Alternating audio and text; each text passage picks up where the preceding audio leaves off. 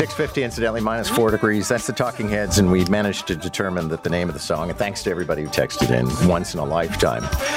But Maureen Holloway is here from the podcast Women of Ill Repute with Wendy Mesley and many other venues, but nice always to spend some time with you on Friday. Hi, John.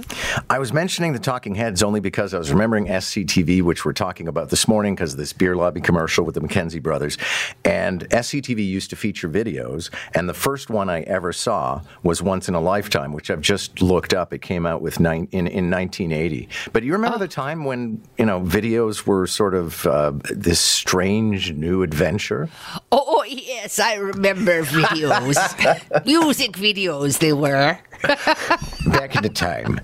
Back in the time. When MTV was called MTV because it was music television. Sure. Yeah. I remember that. And then, but the thing is, it requires your eyes. And I do remember sitting down once a week and watching the top 10 videos of the week and knowing them all.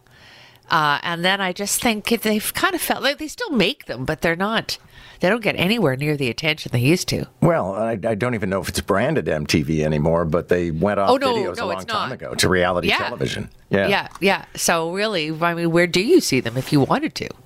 I was paying tribute to Raquel Welch yesterday, but I thought of you because I thought you'd probably have some ideas about her. Well, there's some people you only kind of appreciate the full breadth of what they brought to the party when they pass and you go over their whole lives. And she was a very, very interesting, extraordinarily intelligent, and incredibly beautiful woman. Yeah, well, she was, because she was a sex symbol, I guess the reigning sex symbol of the 70s, I guess, kind of post-Marilyn. She probably had her other skills diminished, which happens to a lot of beautiful women in Hollywood. But I'm just looking at pictures. First of all, I'm struck by her striking resemblance to Cindy Crawford. Maybe that's just me, but that kind of jumped out at me. But she actually, unlike other bombshells, she actually got critical acclaim. I mean, she won a Golden Globe for the Three Musketeers, and she wasn't even a musketeer.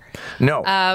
No. You know what? And I was looking at that footage, and I don't know why it's degraded. Maybe it's not classic enough to be preserved by the Library of Congress, but it looked like an old Carol Burnett sketch. Yeah. So the funny piece of trivia, she auditioned for the part of Mary Ann on Gilligan's Island, not Ginger. Really? Apparently, yeah. Tina Louise had already been cast, so they were looking for a girl next door, a type, to play Mary Ann, and Dawn Wells got the part, famously. But I guess Raquel sure doesn't look like the girl next to my door. So, no. She was too sexy for the part. But she had tremendous integrity. She was actually quite conservative, both politically and upbringing. She never posed nude or did nude scenes, and had a very interesting career. It's something interesting about Raquel Welch, if you've seen Shawshank Redemption, which originally, the story by Stephen King was called Rita Hayworth and the Shawshank Redemption. And it had to do with a poster that over the years was replaced. And at the end, without giving anything away, if you haven't seen the movie yet, you really should. It's the poster of Raquel Welch in A Million Years BC that ends up gracing the cell wall in the end. I did not know that. And there's also an electric chair, but we don't have to talk about that. Oh, no. We're not giving it all away. But yes, Raquel Welch, a remarkable woman, as you say, and gone now at 82, I believe. So Ryan Seacrest is leaving the show with Kelly, and he's going to be replaced by her husband.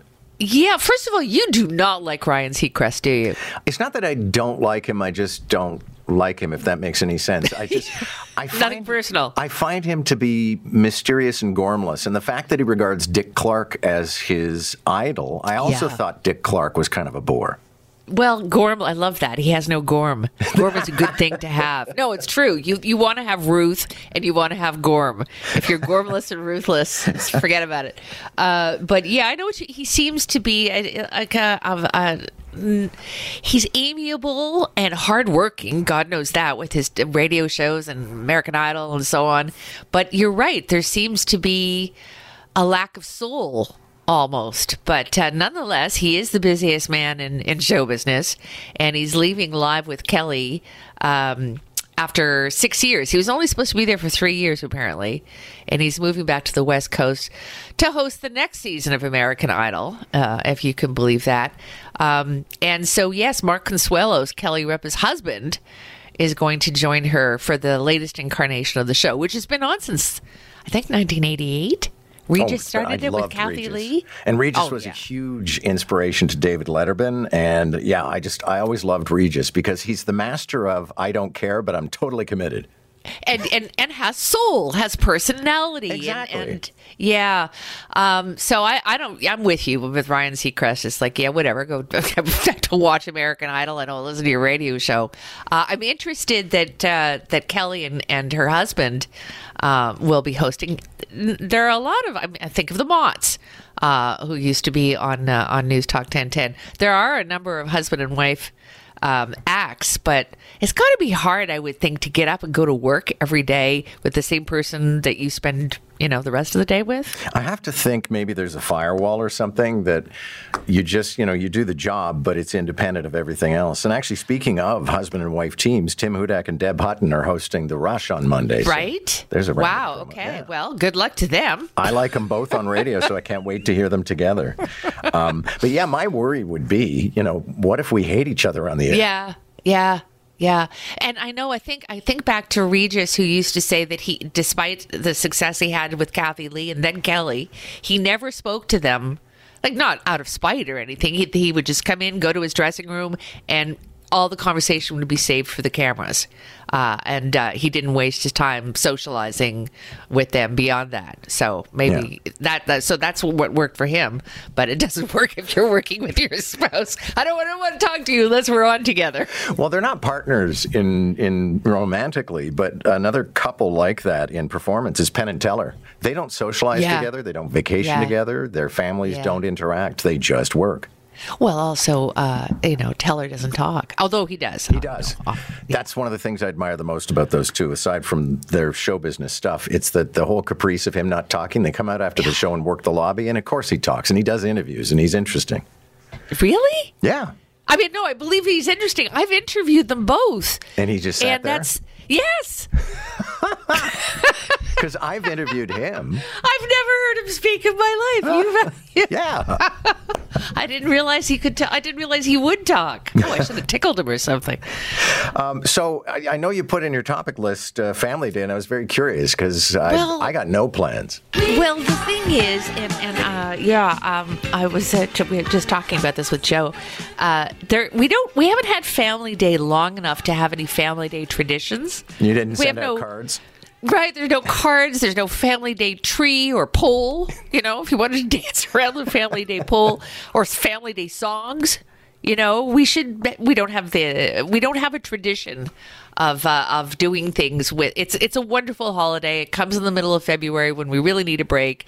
And if you've got family and you're going away skiing or even for an abbreviated warm weather holiday, fantastic if you can do that. But we don't really have anything to get excited about other than the fact that we have the day off. And so maybe we need to develop some traditions. It's just an idea. Yeah.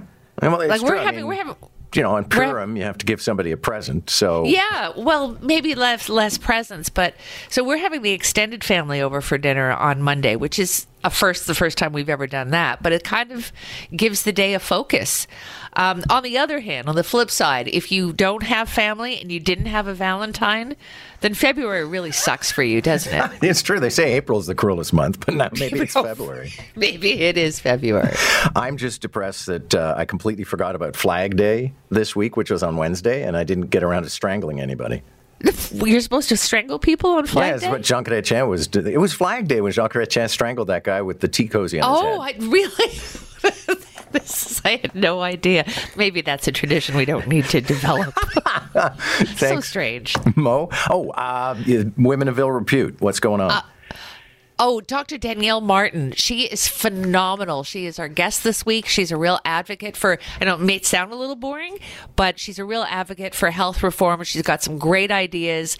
We've had a lot of challenges to our health system. She's really compelling and really cool. And you just come away thinking, wow, we have a good system. We can make it better. So that's Women of Ill Repute with Danielle Martin, Wendy Mesley, and me. There we go. Thanks, Mo. Pleasure. Broadcaster Maureen Holloway, whose latest chapter is Women of Ill Repute, along with Wendy Mesley. And Mo's got a great blog you might want to check out as well. She's on Substack, but she tells a story about something she was mentioning to me, that she's always getting matched up if she's not a foursome when she goes golfing with strangers. And if they're men, which they usually are, they always ask her husband, what do you do? They never ask her about anything except maybe once in a while about kids.